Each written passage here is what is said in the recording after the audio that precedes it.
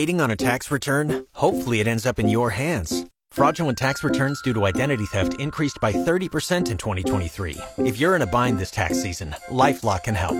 Our U.S.-based restoration specialists are experts dedicated to helping solve your identity theft issues. And all LifeLock plans are backed by the $1 Million Protection Package. So we'll reimburse you up to the limits of your plan if you lose money due to identity theft. Help protect your information this tax season with LifeLock. Save up to 25% your first year at LifeLock.com/aware. It's the first full night of high school football games across Nebraska, and start times for some Lincoln area games have been pushed back to 8 p.m. due to the heat.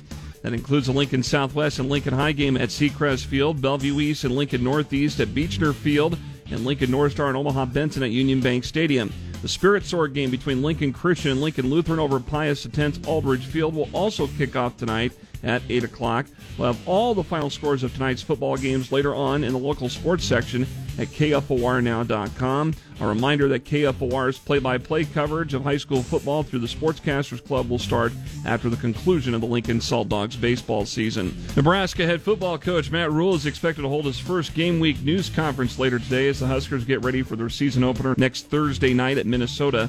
With a new coaching staff about to embark on a new season for Nebraska, former Colorado head coach Gary Barnett told Hail Varsity Radio Thursday afternoon about the importance of crafting a correct culture early while rebuilding a program. Culture creates expectations, and it supports expectations. More with Gary Barnett on the Hail Varsity podcast page at KFORnow.com.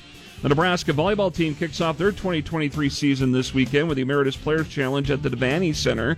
Head coach John Cook this week spoke to the media about his team's depth. I mean, we had just played a red-white, and we had 3 deuce games, and another team won by 6. So I think this group is already wired in how we've been training. We have a couple different lineups we can play, no problem. Nebraska will play Utah State tonight at 6, Lipscomb Saturday at 5 o'clock, SMU Sunday at 2 o'clock, all games again at the Devaney Center. High school volleyball from Thursday night, a thriller. Lincoln Lutheran won in 5 sets over Waverly. Lincoln East won 3-1 over Grand Island. Lincoln North Star got a 3-1 win over Kearney. 3-set sweeps for Lincoln Southeast over Lincoln High and Lincoln Southwest over Norfolk.